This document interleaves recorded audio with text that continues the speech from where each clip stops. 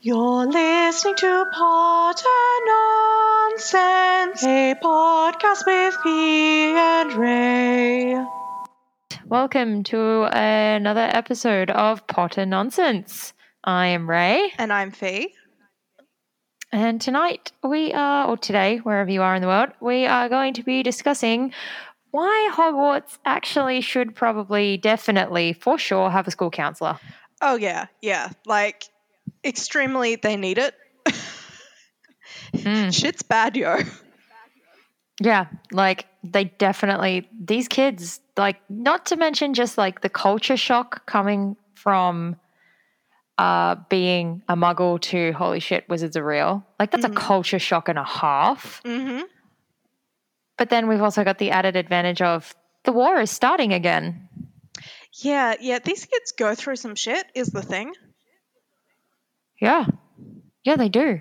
These kids, I mean, even just walking around the Hogwarts castle seeing ghosts and the staircases that move, like, for real, if my leg got stuck in a staircase, I would be traumatized.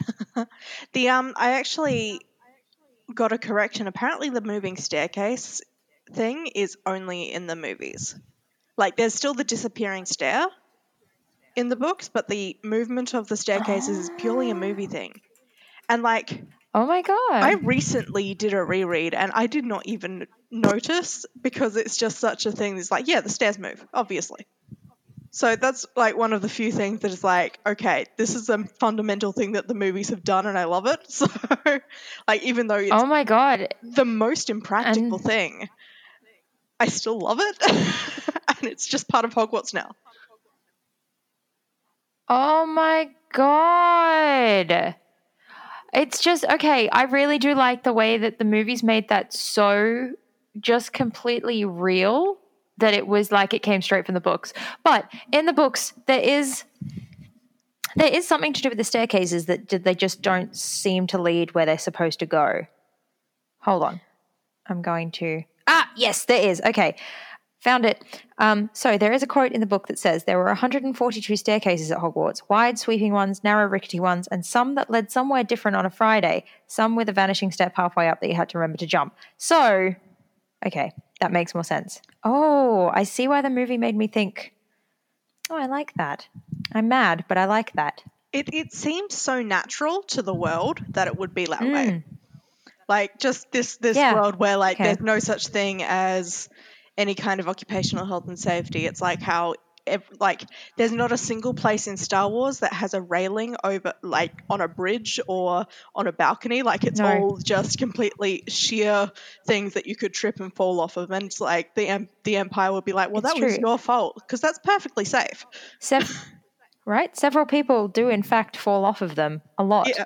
Several main characters fall off of those edges. That weird bridge that Kylo Ren kills his dad on. Like, that's so impractical.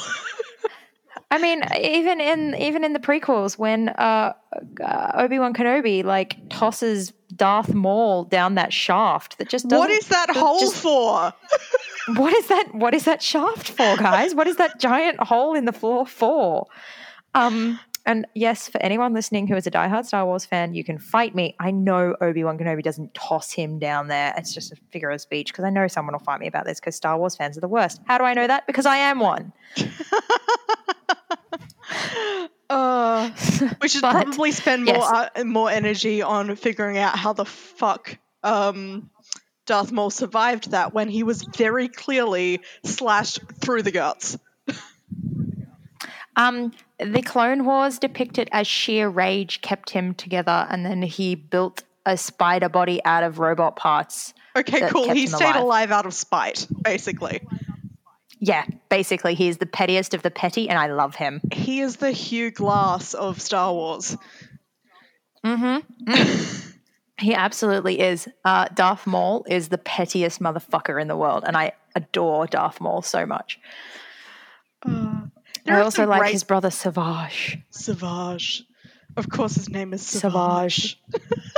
Yes, his name is Savage. He is the yellow Dothromirian. I can't remember how it's said. I should probably point out I've had 2 beers and a glass of wine. So this should be fun. This is going to be an interesting conversation. Buckle up, people. There was yeah, so is there I can't remember where that was going. You can continue. Sorry, is there any canon explanation for like how he ends up, because the tattoos on Darth Maul's face like indicate that he is like a mind-controlled slave of the Night Sisters, right? Yes, and then that canon was overridden by the Clone Wars, and the Night Sisters are on one side of the planet of Dathomir, and the Night Brothers are on the other side of the planet. Right, okay. And the tattoos are just tribal markings. They're not actually slave markings anymore.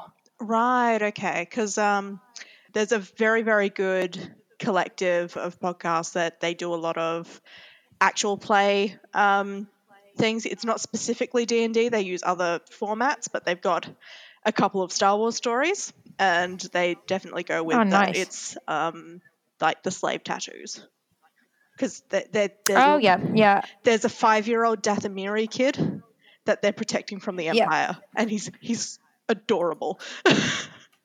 As far as I'm aware, because I'm currently sitting through a rewatch of the Clone Wars, because I hate myself enough to watch the movies and all the TV series in the lead up to the new movie. Well, we just watched a fan edit of the prequels that fixes a lot. It goes for nearly 3 hours, and it's great. There's a few things. There's a few things in there, which is fantastic. Padme and Anakin are a much more believable couple when you just take out the dialogue and put on the John Williams score, and just the body language is all fine. Like, there's all of these complaints about how wooden the acting is. It's just the dialogue that is bad. Like, they move like people who are in love with each other. They do. They really, really do. It's just the dialogue sounds awful. Anyway, we've probably spoken too much about Star Wars on this Harry Potter podcast. You know what? I am quite okay with that. I am actually just looking up about the tattoos to make sure. Yeah. They still are subservient to the Night Sisters. But okay. I think they've changed the markings to be just be like it's part of their race. Culture rather than so it's not even tattoos now? No, apparently they're not even tattoos anymore. In Legends they are, in the Legends they're tattoos, but in actual canon they're not actually tattoos anymore. It's so weird trying to feel free to correct me on that though, because I could be wrong. Yeah, it's so weird trying to figure out what's canon in Star Wars. Yeah, it's difficult. Matt will be saying, like, when we were watching that fan edit, like, Matt would be saying something like regarding it's like, I'm like, that is never referenced in the movies. So yeah, it's one of those things where it's like, that is canon for like something, but not the movies, and we just have to kind of accept that. Yeah, extended universe canon was obliterated by Disney when it came through. They do have some really comprehensive timelines online if you wanted to go look for them, which have helped a lot. I am much more up to date with my canon stuff than my Legends stuff, because Legends just goes on and on and on. But yes, anyway, I would like to do a podcast of Star Wars. Yeah, that'd be fun. But for now, we're doing Harry Potter. So shall we go over the horrific traumas experienced in the Philosopher's Stone? I absolutely think we should. So let's just take a moment for Harry's general fucking upbringing. Yes. So Harry was in let's start with Harry was in an abusive childhood situation. Mm-hmm. He had parents, or figures of authority who definitely did not love him and definitely did not treat him right. Mm-hmm. He lived under the stairs, for God's sake. It is astonishing that he was as put together as he was when Hagrid got to him. Yeah. Now, yeah, absolutely. I do have to say, there is that bit, like, this is the one solid that the Dursleys ever did for Harry, I think. And it's the thing that Hagrid gets real mad about when Harry says that he thought that his parents died in a car crash. Hagrid is outraged that they would have told him that. But at the same time, I would absolutely never tell a child under 10 that his parents were murdered if he did not remember the event. Absolutely. Like, yeah, 100%. I totally agree. Yeah, tell the kid that the parents died in an accident. Wait until he's old enough that it's unavoidable, or if you can't wait until it's like going to be something that you can process with him, you've got to wait until it's unavoidable to tell him. Yeah, I totally wholeheartedly agree. You do not tell a child that their parents were murdered horrifically. Yes, them specifically, by a crazy person, and that like you were also a target. Mm-hmm. Because there's like murder that occurs by chance, and then there's specific, calculated, premeditated murder. And that's what happened to Harry's parents, and he didn't need to know that before he was 11 years old. No, God, absolutely not. So yes, if the Dursleys did one thing right, it's by not telling Harry, that his parents were murdered, and oh hey, you could one day be next. Yeah, that's pretty fair. Yeah. Also, but I mean, the argument could be made that they didn't tell Harry because it wasn't at his best interest were at heart. It was the fact that they did not want to acknowledge the fact that his dad was a wizard and he could possibly be a wizard, and oh look, your mother also was a wizard. So I mean, their I fully interests agree with were that. Not like, the best. They didn't not tell him out of a duty of care. They just didn't tell, like they didn't tell him because they didn't want to acknowledge the magical element. But at the same time, they could have just said that his parents were shot. So, yes. I honestly do really, really like the theory that because Harry was technically kind of a Horcrux himself, that Petunia probably did love him at one point in time. And then as the longer that they spent around the Horcrux, the worse their treatment of him got. Yeah, I have enjoyed that headcanon as well. Although there was, like, the one thing that gives me pause with it was that they were already shit-talking Harry before they got him. Like, in that first chapter, they were, like, really, really critical of this fucking baby. They were, but I really need to just think that Petunia Dursley was not that much of a fucking shitlord that she neglected a baby straight off the bat. Yeah, especially since, like, if you do not give love to a baby, it literally dies. It does. It literally, they die. And like babies need that physical contact or they just die. Like if you just give kids the necessary things that like an adult needs to live, it will not survive. No. Or it'll turn out to be a raging psychopath that murders everybody. If it lives, like which is unlikely because like it's called touch starvation and it's a thing. Yeah. No. So I mean, like at once upon a time, I want to think that the Dursleys, or Petunia at least, did love Harry, but the longer that they were around him, being a Horcrux, the more their treatment of him turned to absolute shite. Yep. Yeah, okay. It is a really interesting theory to go with. Yeah. Yeah, it is. But was this what J.K. Rowling intended at the start? Probs not. Absolutely Is not. This what happened? Yes. There was one thing that I saw going around with this like alternate universe where like Vernon responded badly to this baby that needed them, and Petunia responded with fucking leaving him. I like and that. like I really do like that too. lovingly raised Dudley and Harry together, and they weren't as nearly as well off, but they were happy. Yeah, because I think Petunia is a bad person herself, but I also think Vernon is the instigator of many, many things. I think he is the problem. I also have the feeling that Vernon is a lot older than Petunia. Yeah, I always got that feeling too. Like, he seems like he's, in his, like, well into his 40s. Just from the vibe of him. And, like, Petunia, in the first book, she's 32. Yeah. She fell in love with an older man, and it backfired lovingly on her.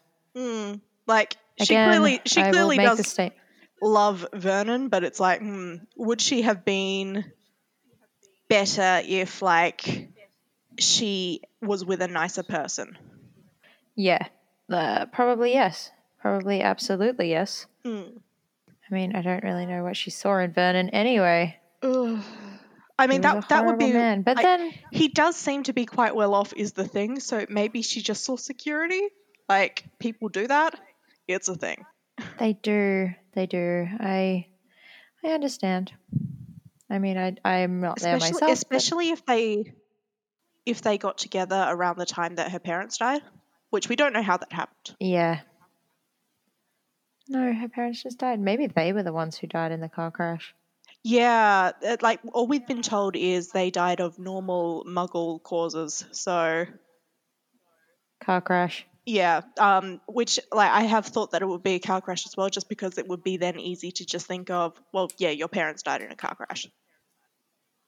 Yeah, it would be like the first thing that came to her mind. Yeah. Which is probably why she was so reluctant to actually talk about it, because telling Harry, a child, that that her parents died in a car crash would make her remember that her parents died in a car crash. So they go into the Dark Forest / the Forbidden Forest, depending on media.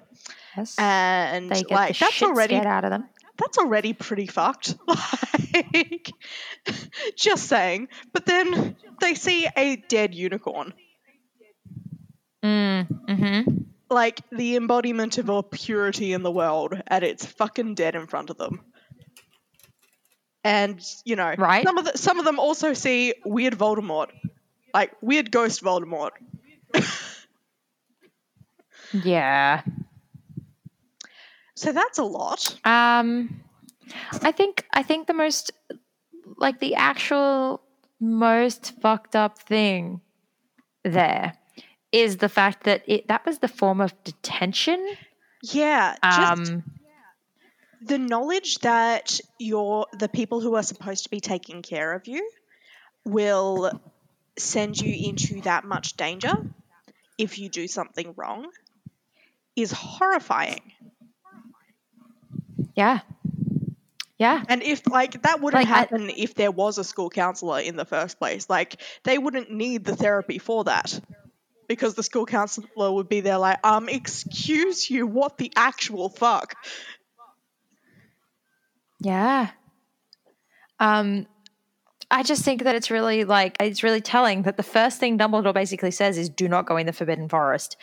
Oh, by the way, if you get a detention, you're going into the Forbidden Forest. It's like when he sends the Slytherins back to their dormitories when there's a troll in the dungeon. Yeah, troll in the dungeon. Bye, Slytherins. Off you go, back to the dungeon. Really, buddy? Really? Yeah. It's just... No, that is not... Anyway, there are so many things wrong with Dumbledore. Like, I really want to like Dumbledore, but he is basically a fucking Machiavellian sociopath. Like... Yeah. So there was one other thing that I thought of regarding the Philosopher's Stone, and it's specific to the movies, in which Harry makes his first kill. What? When? I'm trying to remember. Okay, so he basically has no real complicity in killing Quirrell in the book. Like, he passes out, and while he's unconscious, Quirrell dies from trying to touch Harry. Oh my god! In the movie, Harry puts his hands on the fucker's face. I totally forgot about that. He really does. I can see the scene so clearly in my head now. He's just kind of like, he realizes that the touch makes Quirrell like melt or like turn to ash, and then he just kind of like, ah! Like, that's not something an adult would be able to deal with. But this 11-year-old is like, yep, okay, this is my life now. I'm just gonna murder this guy, and then I'm gonna be perfectly fine afterwards. Oh no! Yeah, okay. Yeah. Therapy. The boy needs therapy. Dude, the boy needs so much therapy. I don't even know where to begin with how much therapy Harry Potter needs. And Ron needs therapy. He's like got this hero complex from his older brothers where he just feels inadequate all the time. Mm-hmm. And feels like he's the least loved of all of his siblings.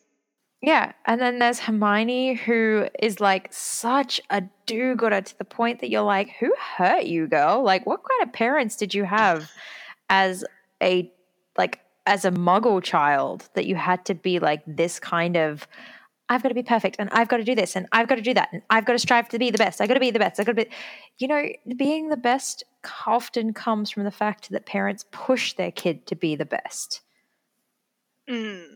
Like that Hermione, if Hermione went to Muggle high school, she would definitely be like abusing Adderall. Oh, absolutely. She would totally be abusing Adderall. She would be the top student. She would be exactly like Hermione Granger is at Hogwarts, and she would just be insufferable. She would be Annie from Community. Oh my god, she would definitely be Annie from Community. Don't get me wrong, I love Hermione.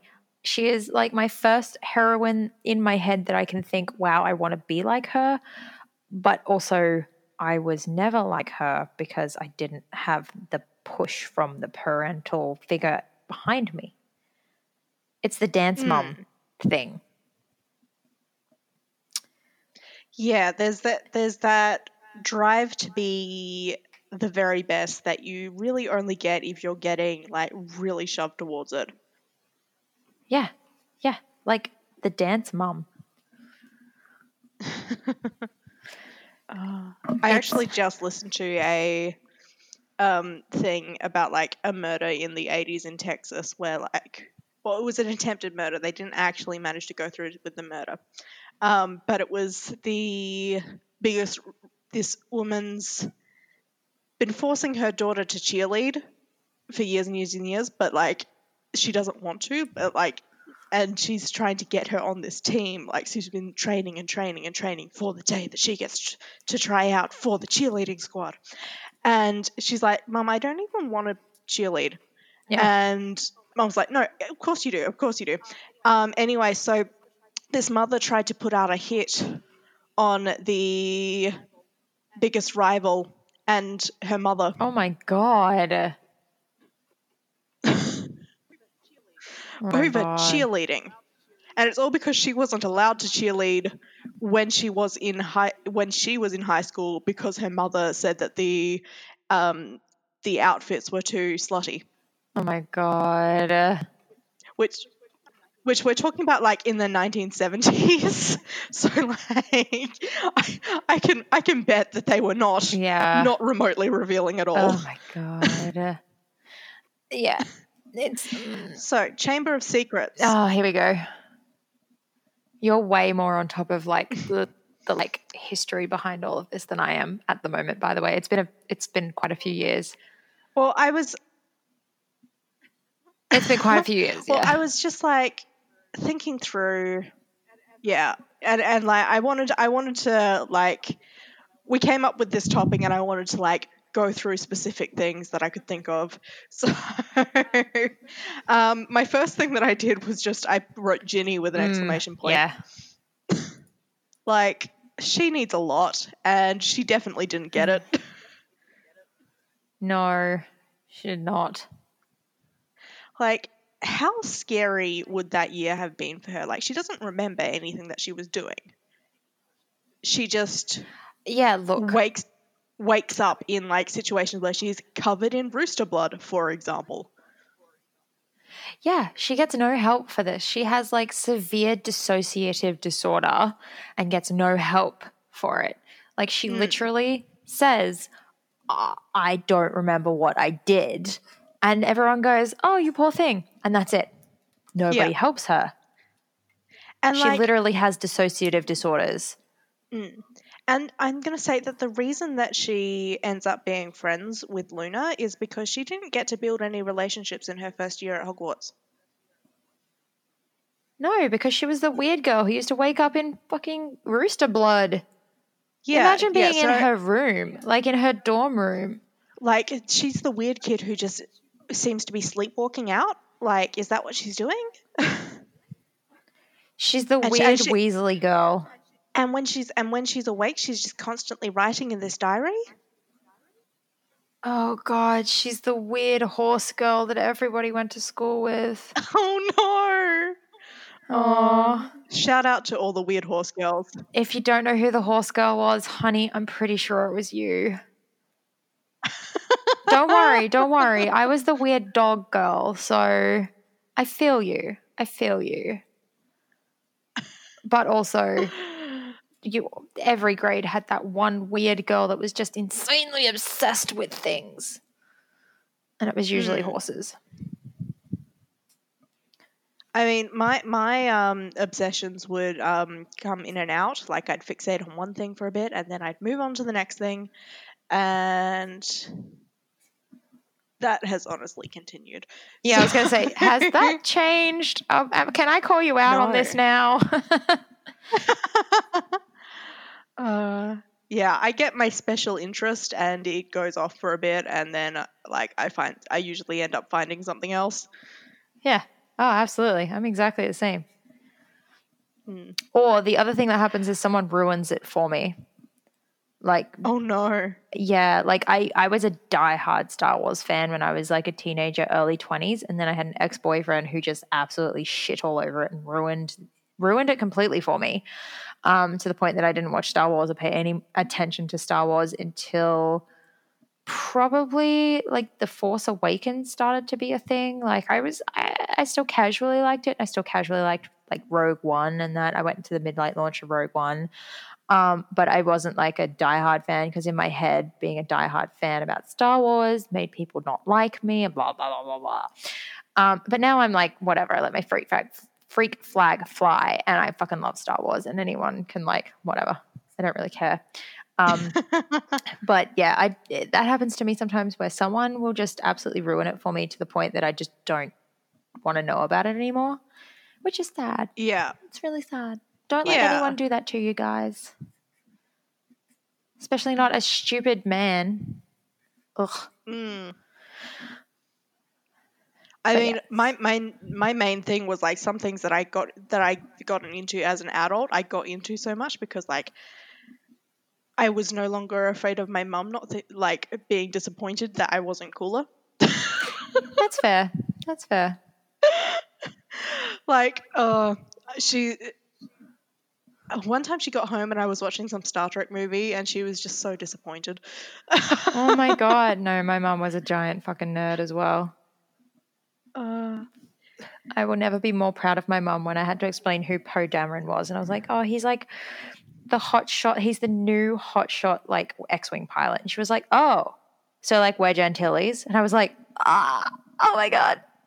Mom, oh my God. And she was like, yeah, babe, you know that and then she goes, yeah, babe, you know your dad and mine's first date was to maybe it was Empire Strikes Back, one of the originals.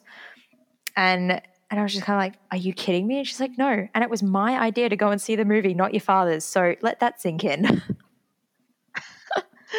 Oh, it's like when I went to see the third Twilight movie with 3 guys and it wasn't my idea. Oh my God. That's so good. They just took you so that you were the one that you were the scapegoat. I think I was. You were definitely the scapegoat. Yeah. Well, one of our teacher's sons was in that movie. So what the it was hell? like this thing where they were. Yeah. My English and religion teacher in high school was Xavier Samuel's mum. No. I fucking love Xavier Samuel. Yeah, Are you so serious? I like last year I was at a thing with her and we ended up dancing to Stay Alive together. No way.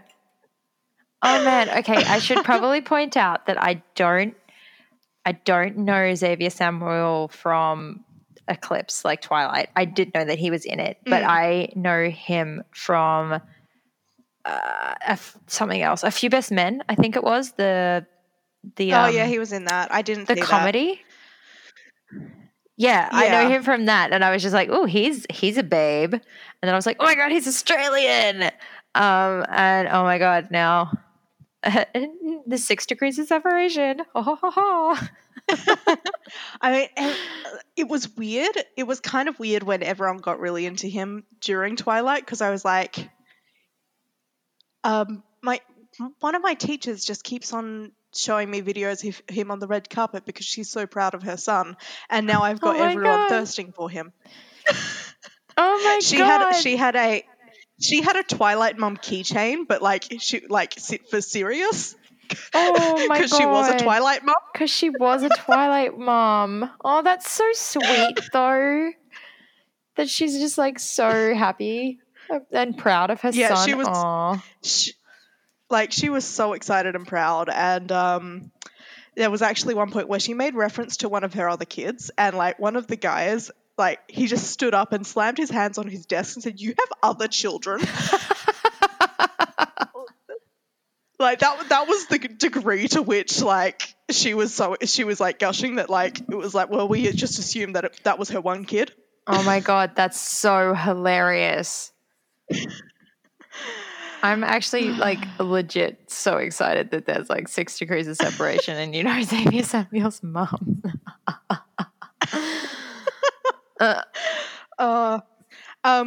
He was in some dumb shark movie that I still haven't watched. I bought it because we were going to do a bad shark movie night, and now everyone that I was going to do that with has fucking moved interstate. So he was also in Frankenstein. He was in a 2015 version of Frankenstein. I remember seeing him in that, and he was in a movie. I totally forgot there was a 2015 Frankenstein. Yeah, he didn't play Frankenstein. Well, he played Adam, which is Frankenstein. It's the monster. Because I remember seeing that. That was really good because that has Carrie-Anne Moss in it. Oh, okay. Yeah. She's great. Yeah, she plays Elizabeth. Yeah, I've seen a few of his. I mean, the fact that he's gotten to make out with Kate Beckinsale is just a big win for Adelaide. It's true. It's really, really true. It's true. Man. Because he was in the adaptation of Lady Susan, Love and Friendship. Yes, yeah, he was De Courcy or something? Reginald. Yeah, Reginald De Courcy. Oh, man. Okay. Yeah, he's also like really good friends with Bryce Dallas Howard, which is really cool. That is very cool. Okay, well, you know. Anyway, back on track. Off of name dropping. Before we start talking about your my absolute the people that you crush.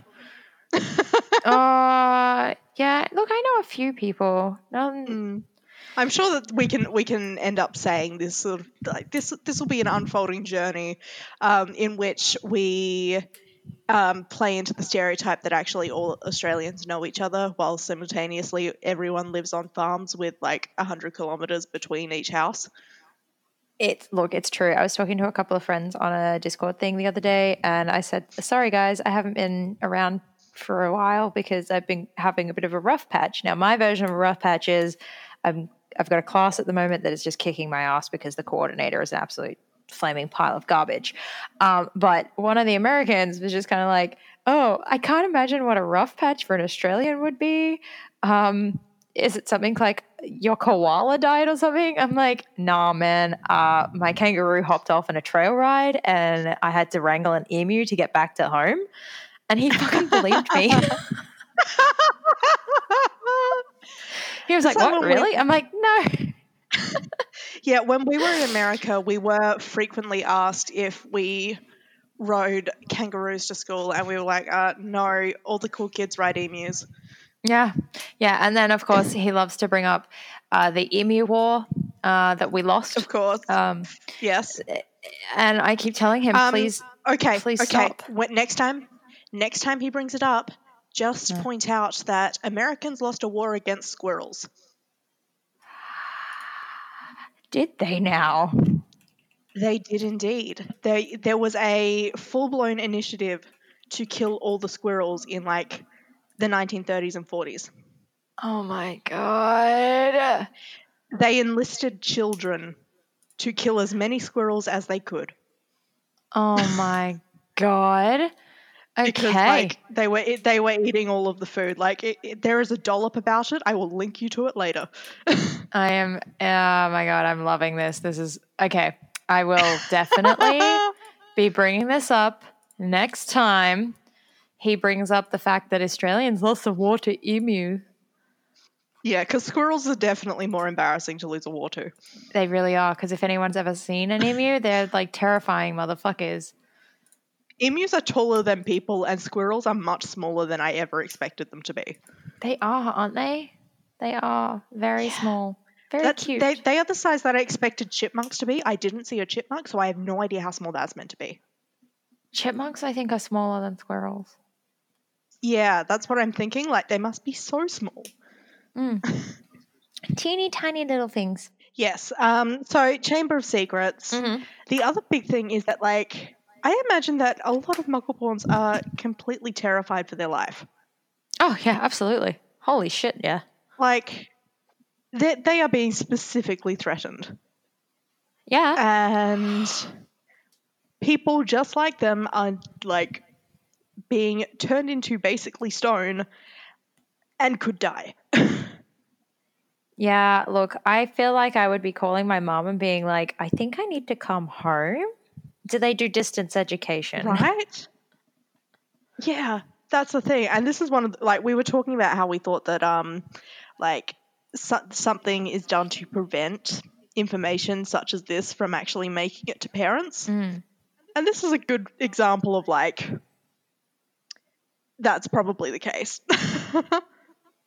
Yeah. Yeah, absolutely. And then it's like the friends of the people who have been petrified. Yeah, right. Imagine being the person who found like Hermione Granger and Penelope Clearwater. Yeah. And like there's I know that we firmly stand on the hill of Ernie Macmillan is the fucking worst. But he and Hannah Abbott would be dealing with Justin Finch Fletchley getting petrified.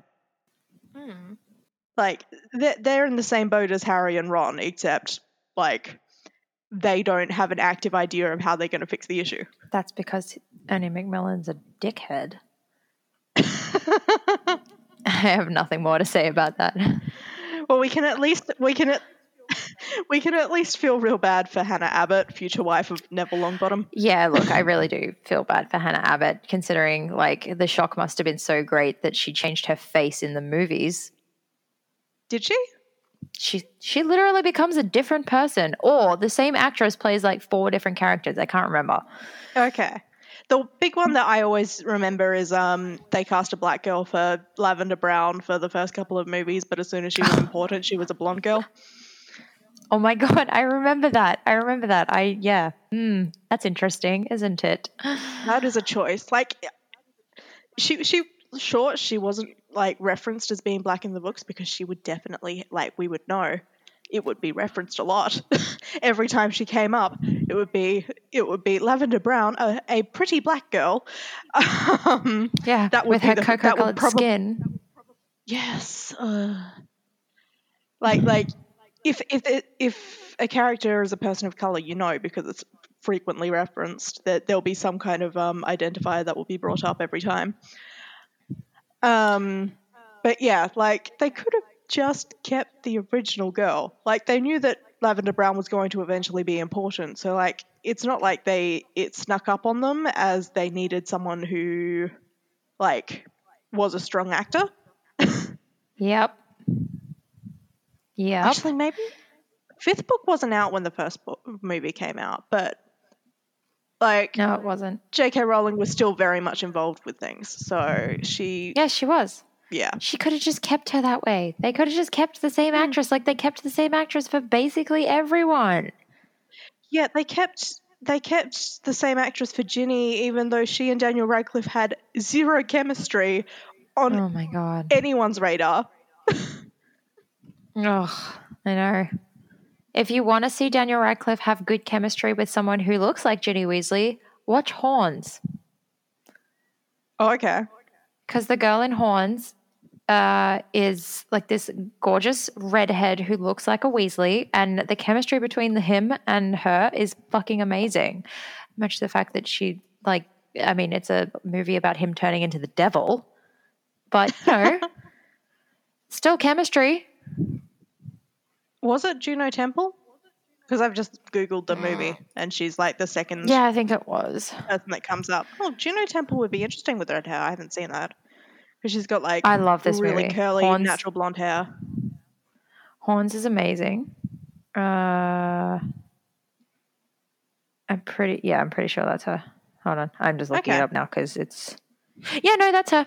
And she was a redhead in Horns. Right. Juno Temple is good in everything, is the thing. Like, she's, like, a lot of people have slept on her, but, like, she's very good. Yeah, no, I liked her. Yes, so the chemistry between them in that movie was exactly how Ginny Weasley and Harry Potter should have been. Mm. And it was amazing. Yeah. And I love that movie, and everybody should watch it and just appreciate Daniel Radcliffe trying to break away from the good stereotype of Harry Potter. I mean, he did get, like, fully naked on a London stage, but... yeah, it's true. Fully naked for the horse fucking play that we had to study in high school. It's true. But... Googling Equus for school and finding out that the safe search filter is not on was an experience. Oh, no. Oh, no. Because it's just fully spread out naked Daniel Radcliffe. Oh, no. Unexpected is the word I'm going to use. Yeah, it would be. It really, really would be. Okay. Prisoner of Azkaban? Really Prisoner of Azkaban. I mean, freaking werewolf getting chased by a werewolf and a crazy lunatic who's not actually a crazy lunatic. He's just been, like, not around people for a really long time. At least, someone needed to be there to, discuss people's fears about the fact that there was a killer on the loose. Could someone also be there to talk Ron Weasley through the fact that he'd had a man the same age as his parents, or like a little younger than his parents, sleeping in the bed with him? Yeah, he probably needs that. Peter Pettigrew. Also, someone needs to talk to the Weasley twins about if you see a man's name in your brother's bed, you should probably ask him about it because he is a minor. Yeah. That's the thing. It's like, okay. Like on the map? Yeah. Peter Pettigrew would have come up. Yeah, and he's an adult, and Ron is 11. When they would have first been seeing this come up, it's like, okay, did they just not look? Also, it's not a very big school, and all he would have to do is go, hey, who's Peter Pettigrew? And people would be like, there's no Peter Pettigrew in my grade. And the twins could have just been like, Mum, we've got a problem. Yeah. Or they could have just been like, hey, McGonagall, Peter Pettigrew, who is he? And McGonagall would have been like, how do you know that me? name? What name did you shit. just... How do you know that name? What name did you just utter? Please, let's not talk about this anymore, and we have a problem. The Weasley twins could have definitely solved this whole debacle very quickly. Yeah, I think... Honestly, the Marauders map creates more issues than it... The Marauders map is a really cool concept. It creates as many issues as the Time Turner. Exactly. Yeah. Like, I love it, but also I have issues with it. Also, Hagrid has full-blown PTSD in Prisoner of Azkaban. Yeah, he definitely does. Of course he does. Because he went to Azkaban the year before. Oh, yeah, he did. I forgot about that. Oh, buddy. Yeah. And then there's Dementors all over the fucking school. Oh, man. Yeah, it's true. It's a bad time for Hagrid. It's a very bad time for Hagrid. I feel so, I love Hagrid. He just means so well. He does. Like, he doesn't always do the right thing, but he means well. He does mean well. But, yeah. Hagrid also needs therapy. Everybody at Hogwarts needs therapy. Mm-hmm. Is the conclusion that we are coming to here. Yep. Yeah, basically. So, in the Goblet of Fire, there's specifically an entire event in which there's a bunch of children that are facing their own mortality. So that's fun. Yep. The Goblet of Fire is by far the most fucked up one. The thing, I'm pretty sure that, like, if there was any kind of mental health care involved in the Wizarding World, like, they just wouldn't do the Triwizard Tournament. Because, hey, that's a bit fucked. Yeah, let's not do that to children. And then there's, like, just half the school saw Cedric's dead body. Yeah, all of the school saw Cedric's dead body. Again, Harry needs therapy. I imagine there would be like a couple of people that like didn't see what was going on before like the crowd closed in and all of that. So I'm not going to say that everyone saw it, but like a lot of people saw it. So many people saw it. And then poor Ced's father, Amos Diggory, who I stand by, like, is I hate Cedric's dad more than I hate Ernie Macmillan, but like, you know, he does need some therapy. He also needs therapy to keep him from bullying small children, but that's a whole other thing. That is a whole other thing. That is a lot of other things. But I just, everybody in the Wizarding World is fucked up. Yeah, that's a pretty easy conclusion there.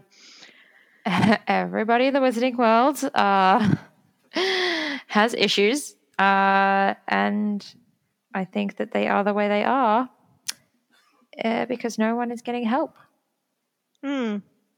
Like, we're still, as a society, recovering from the fact that there was no mental health care for a good long while. Yeah. And also recovering from people doing psychology wrong. Looking at you, Mr. Freud. Yeah, look, he was just a sex maniac. Like, and a lot of Freud's shit was just basically like, these are my issues that I'm making everyone else's issues, so I feel cool with myself. It's true. I can't even argue with that. It's very true. So I feel like this, so obviously everyone feels like this. Freud was super fascinating to learn about because that's what I studied at university. But I really did enjoy that first year we learned about Freud. And then second year they went, everything you learned about Freud last year, forget about it. I was like, well, what's the point of learning about it? But the point of learning about it is to learn about our history. History of psychology versus like actual good psychology are two very different things. Yeah, they really are. They really are. And I really... So, what was I going to say? Order of the Phoenix. Cho Chang's entire deal. Yeah, Cho Chang was just put there literally just to be pretty. And then, like, you know, her boyfriend is unceremoniously killed. And so she just, like, if there was some kind of therapy available to her, I imagine that the person would be like, yeah, don't go on a date with the guy who saw your boyfriend die. Absolutely.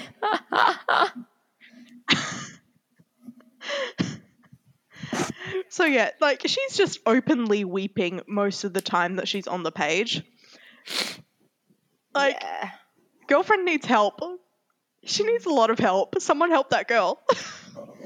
Yeah, someone's like steer her very far away from Harry. Yeah, that was a bad call. I imagine that this would have, in any case, been the year that if there was a school counsellor, like the school counsellor would have been fired because it's Umbridge time. Oh, yeah. This would be like what happened in Australia where they got rid of school counsellors in schools and put chaplains in instead. I don't know if that was all. I wonder if that's because I've learned that I'm not sure exactly because like I think there's still an official school counsellor at my old high school, except she's terrible. Yeah, I think it depended on state that you were in and if the school was government funded or not. But there was like a big thing there where they were replacing school counsellors with just chaplains. Yeah, not good. Really not good. Please don't do that. For God's sake, please don't do that. But yeah, you'd think that the Catholic school would be one that would go with the chaplain, so maybe it is. But my friend's niece stopped going to our old high school because she was being bullied and the counsellor told her to suck it up. Wow. In those specific words. Holy Jesus Christ. Yeah. Man.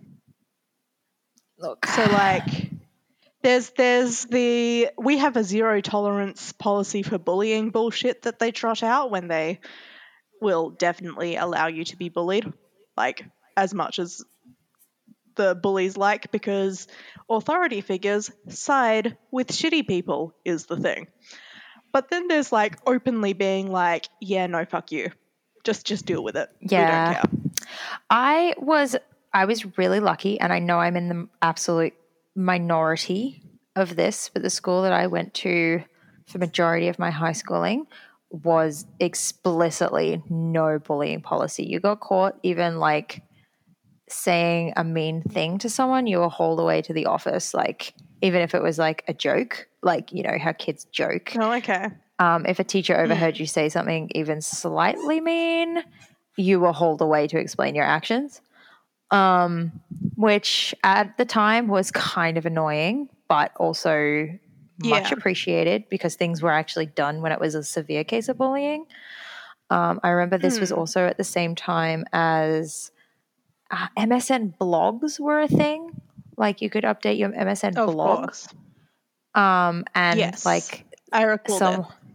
Yeah, someone started a burn blog. Of course they did. Because it was around the same time as Mean Girls. We're talking like 2003, 2004. And the teachers cracked down on that like almost immediately. It was absolutely ridiculous how quickly they cracked down on it. And it was found and fucked it up. Yeah, like it was nuts how quickly they cracked down on it. Because I remember it was my grade specifically, and I was in the group of girls who it was happening to and around. So we were all hauled to the office and basically interrogated for hours to find out who it was. And then that person was consequently expelled for out of school bullying. Huh. Good work. It was dealt with. Yeah, no, I know I'm in the absolute minority because most schools would not like give a shit at all, but I was very, very lucky. I mean, the thing with like my high school experience was that there wasn't really any major bullying to speak of. Like, and I know that because I was the kind of person that would have been bullied. So, and like we didn't have like that weird meanness that like school kids do to each other, and that's apparently very much changed at that school now. But like I was just in a really good year level. My year level were absolute shitheads, and we had like warring factions, but it was mostly the boys, not the girls. The girls kind of were just kind of like, yeah, whatever.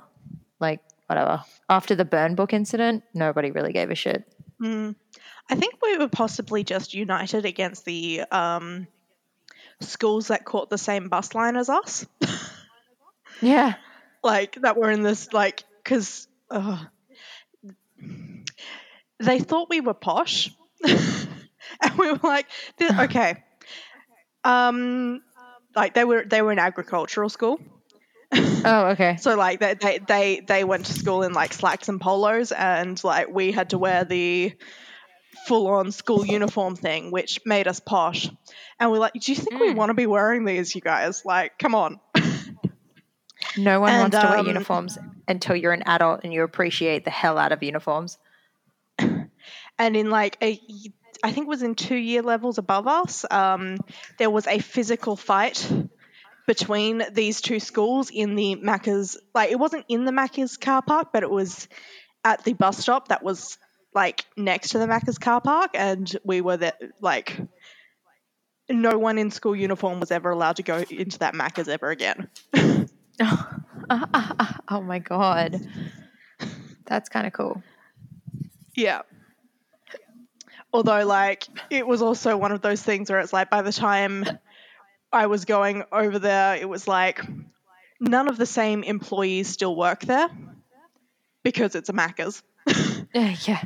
High turnover rate. And it's not like the owner is in there to enforce it. So as long as like teachers didn't see you going over there, you could like just go and get your chips. Yeah. Like, yeah. So another thing that would be like definitely impacting kids' mental health in the Order of the Phoenix here is just like the same thing that's fucking with us at the moment. It's like, what news is fucking real? Yeah, absolutely. Who do we believe? The teacher authority figure is a nightmare. And she's carving people's hands. Yeah. And like imagine going to detention and having to carve into yourself, I must not break rules. Yeah, that's a lot.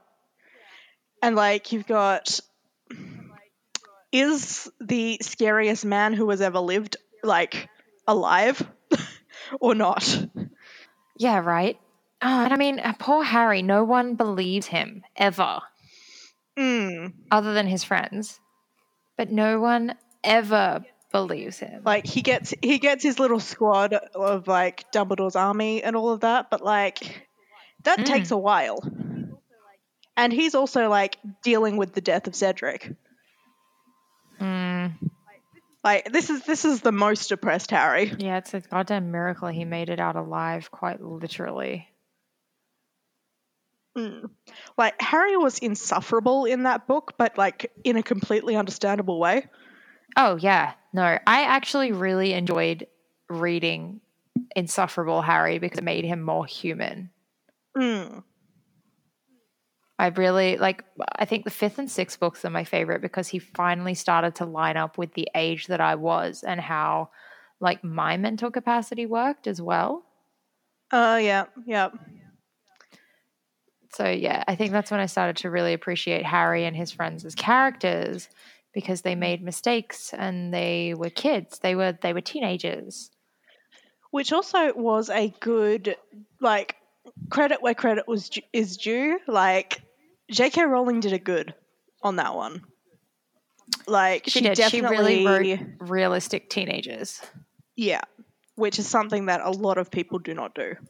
It's true. They either write them way too adult or they write them as 16-year-old children.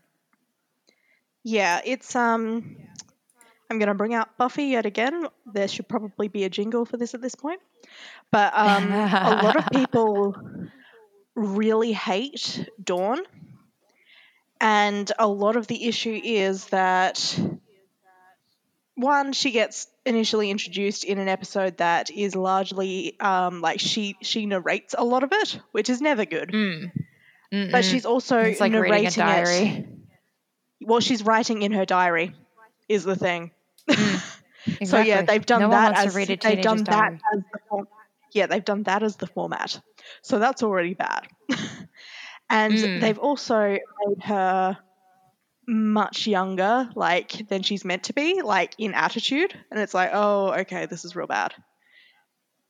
So it's like a very self-involved young teenager's monologue for a good chunk of it. And, like, that is a bad first impression to have. And then throughout the series, depending on the writer, she'll either be really, really good. Like, there's good Dawn that happens, but the stuff that really sticks out to people is the stuff when she's very annoying and being portrayed too young. Yeah. Yeah, no, I get that. Credit where, as you said, credit where credit is due. JK did write teenagers very realistically. She didn't write their romance very well, but like just general teenage stuff was pretty good. What 16-year-old, other than the few that actually succeeded, has a realistic romance?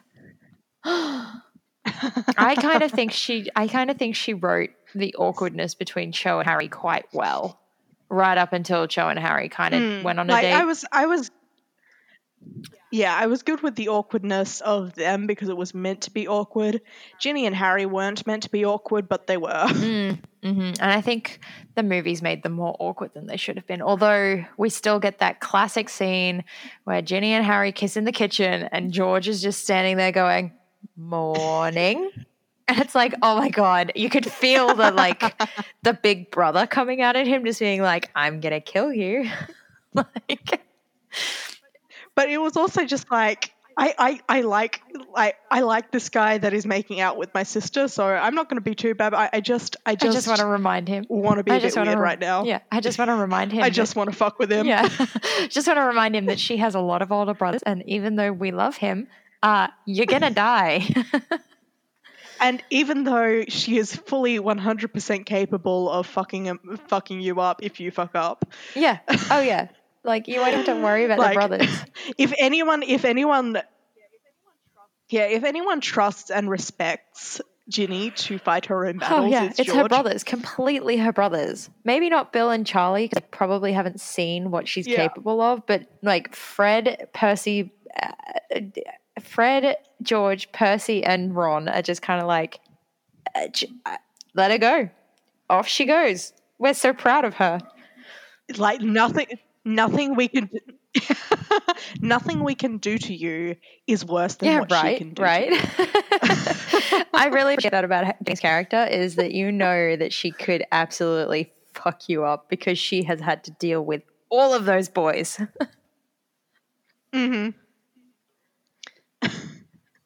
So, if we go into Half-Blood Prince, there's definitely like hashtag Voldemort confirmed. Yeah, confirmed Voldemort. Run, everyone. We're going to die. Yeah. Yeah, so like that's something that a bunch of kids would probably need to discuss with someone, like a trusted counselor. Yes. Yes, absolutely. A lot of children. Yeah. And then of course there's the part where like a bunch of school kids see, like, I assume the pulverized corpse of Dumbledore. Yes, he did take a mighty fall.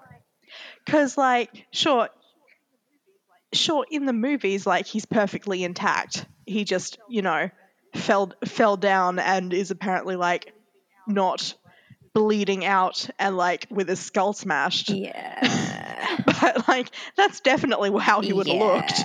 He fell from a very, very, very, very great height. Yeah, literally the tallest tower of a castle. Mm-hmm. Yeah, and like people would have seen that. Yeah. Yeah. And like, not to mention the literal battle that also went on that day / night. / they were children in a war.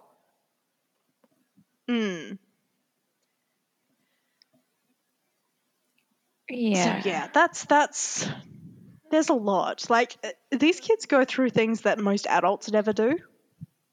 Yes.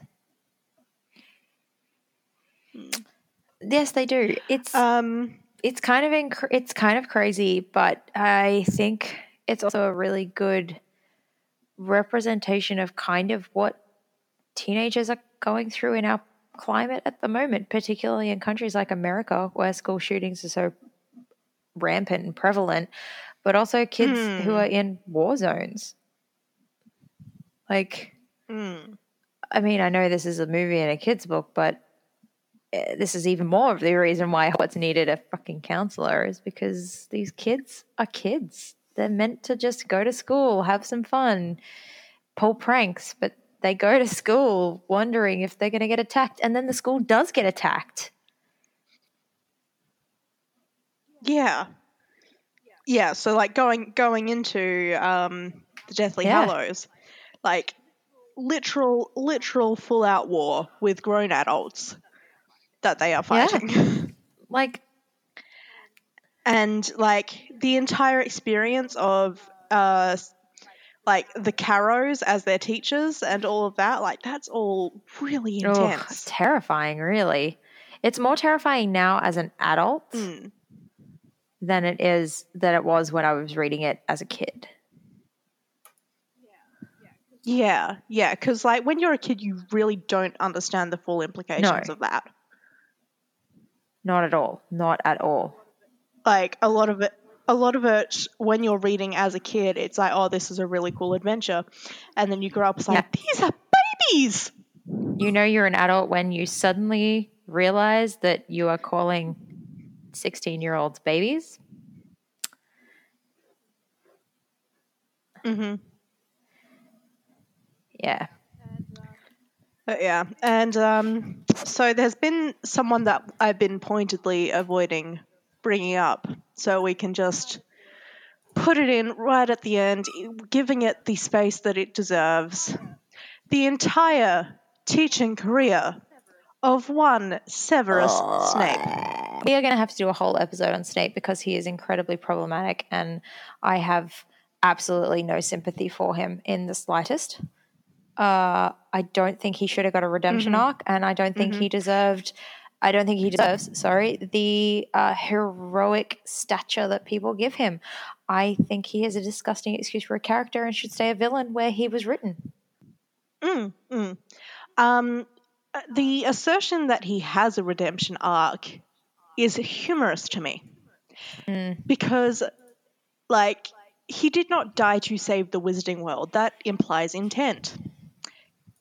He died by accident because he didn't expect that Voldemort would actually kill him. Yeah. He fully thought that he was going to live through this whole thing. He did. Go forward in his, like, Wizarding World version of Operation Paperclip and never have to deal with any consequences. But that's not the subject that we're actually discussing right now. Right now we're talking about what he did to those children. Neville Longbottom's most feared thing in this entire world, and think of this as a 12 to 13-year-old child, the scariest thing in the world to that kid was his teacher. And this is after having, like, uncles who would drop him out of second-story windows to try and jumpstart his magic. Like, he already had a bad time. Yeah, he already had a bad childhood. He already had a bad upbringing. He already felt like a worthless, like, nothing person. And Severus Snape picked on him. He picked on all the kids, but he picked on Neville to the point. that Neville was terrified of an adult. The Boggart is meant to show your deepest fear. We talked about, yes. And we talked about how Harry had the honestly good fortune to not know that his parents were specifically targeted for death. But Neville does not have the same luxury there because his parents were still alive and he would be visiting them with the knowledge that they were specifically targeted and attacked, and this is the result. Mm-hmm. Neville needs so much therapy. Oh, doesn't he? Neville needs a lot of therapy. Neville needs a lot. Yeah. Let's just be really, really grateful that he will never know that in the process of killing Voldemort, it turns out that he murdered some innocent lady. Because whoops. Because that's what has now happened according to the Fantastic Beasts movies. Hold on, what? I missed something. Okay, Nagini is a lady. Oh, yeah, I remember that. Yeah. I'd keep going, though, because I don't know the full story. Okay, so she's this Indonesian lady who is played by, I think it was a Korean woman, so that's a whole thing, who has this curse on her that lets her turn into a snake, but eventually she will not be able to turn back into a person. And somehow along the lines, she ends up becoming Voldemort's pet. Right, of course she does. So that's cool. I fucking hate that. Yeah, this is why I don't watch those piece of trash movies. But I mean, I did this to myself. Matt turned to me and was like, "Do you want to get mad?" And I was like, "Yep, sure." No, yeah, look, you are a braver soul than I, because I would not do that. Yeah, so the Wizarding World definitely needs psychiatrists in a big fucking way. Do we have them? There's just so much. Not that we know of. Do we need them? Yes, absolutely. How any of those wizards... We saw the psych ward, such as it was, in St. Mungo's. And it didn't seem to be good, is the thing. Yeah. Like, they're just kind of being managed. Yeah. Yeah, it's... Look, I know these are children's books and everything like that, but these are the questions we want answered. Having a counselor at Hogwarts, like in the actual books, would have, normalized for kids the idea of talking about their issues. Yes. Yes, it would have. It definitely would have. And those kids, by God, need to talk about their issues. Yes. There's a lot of issues that are specifically caused by the school, and they have a duty of care. Yeah, absolutely. It's like the school needs to hire counselors for the teachers and for the students, because the teachers cause the problems, because the teachers are also fucked up. Yeah, the teachers also need a ton of therapy. Yeah. McGonagall must be the only one who's any sort of straight and narrow. McGonagall's the one who sent them into the Forbidden Forest. I feel like she was acting on, that's not going to, I was going to say, I feel like she was acting on Dumbledore's orders, which is even worse. Yeah, like, even our beloved Minerva McGonagall needs to sort out her shit. Yeah. Look, I feel like we've made our point. We have several instances where people fucking need therapy. God damn, do they need therapy?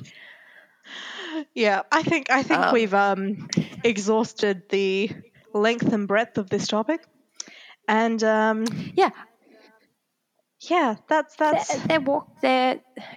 They're walking tragedies. Everybody in the Harry Potter universe, it is a goddamn miracle that they are functioning human beings. And maybe they are functioning human beings because that is a part of being a witch or a wizard. Maybe if you're blessed with magical energy, you're also blessed with like neurotransmitters that do their job.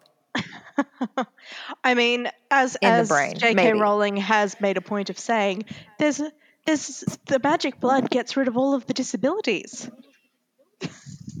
Oh, disabilities also include mental health. Gotcha. But also we reject that because fuck that eugenic statement. Oh, yeah, absolutely. Give me deaf wizards and give me disabled witches and give me gender fluid everything. Like J.K. Rowling can go to hell with that statement, honestly. Yeah. Quite honestly, go to hell with that statement. It's bizarre to set up a allegory for Nazis and then also include a eugenics slant to your world. It's actually quite fascinating, to be fair. Yeah, it's a lot. And I imagine that J.K. Rowling needs to talk about that with her therapist. Oh, there's a hot take. J.K. Rowling needs therapy. 5 seconds on her Twitter will tell you that.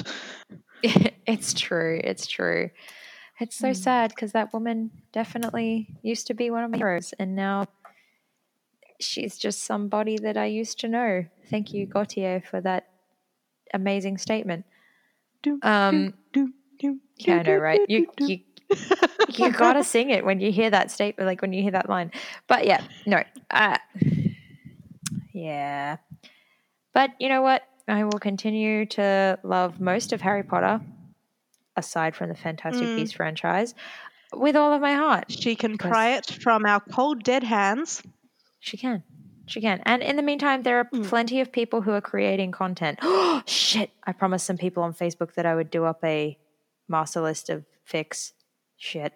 Okay. Well, I'm going to say here and now that I have holidays coming up in November. So I will probably sit there and do that in November because I do not have time between now and then.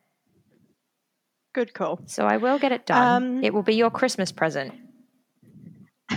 Speaking of our wonderful listeners, we would really love it if you've got anything that you'd like us to talk about. We are 100% accepting that via Twitter, email, Facebook, wherever you want to. We currently have a limited number of topics that we actually have, and we would like to continue on. So if you have something that you want to be an episode or part of an episode, now is a good time.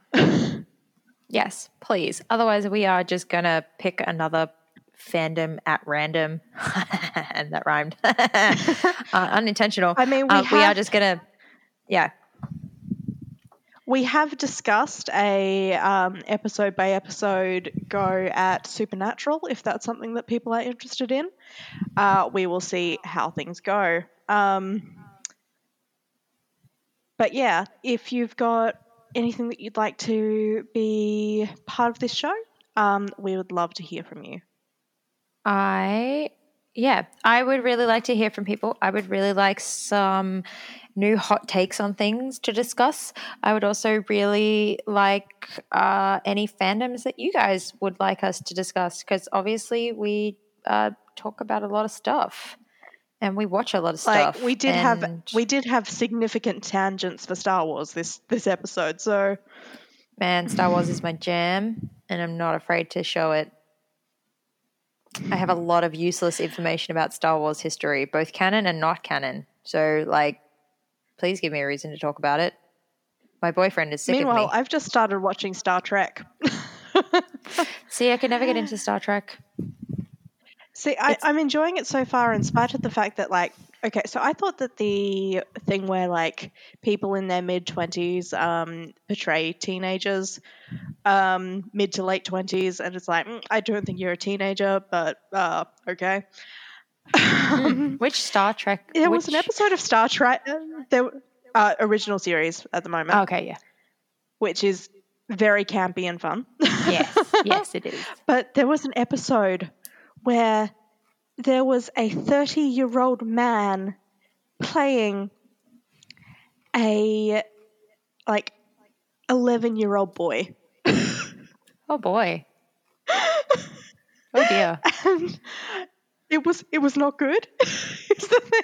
That doesn't sound good at all. It was he was very obvious. 11 might be exaggerating, but he was specifically prepubescent. That's problematic. Yeah, that's problematic. I'm gonna see if I can find that image. Oh my god, please. Yeah, I really the guy. I couldn't get into Star Trek. I did really enjoy the movies, like the Chris Pine movies. I think it's the Kelvin timeline. I really enjoyed them, but I think that's because they were movies, and Chris Pine is just, oh my god, a babe. So, I am more of a Star Wars person. I think that's pretty normal. Like, you're either a Star Wars person or a Star Trek person. I think I'm too far deep in the Star Wars fandom to just be anything else. I am trash. I know this. I've said this before. Yeah, it's I mean, I'm so far managing to make both work. But when I first tried to watch original Star Trek, it was not for me.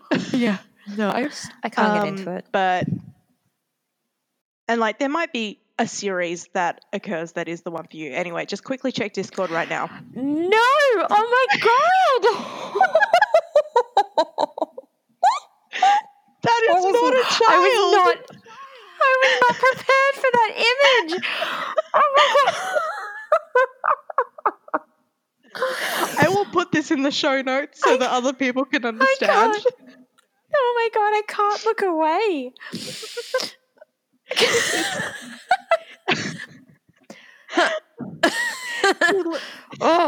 Oh no. Oh no, I can't look away. I've got to click out of the page. He looks like Malcolm McDowell, but smothered in plasticine. What is that? What is? Oh my god! I gotta look away. Okay. That is frightening. That is the stuff of nightmares. But now that I've done that to you right before you go to bed.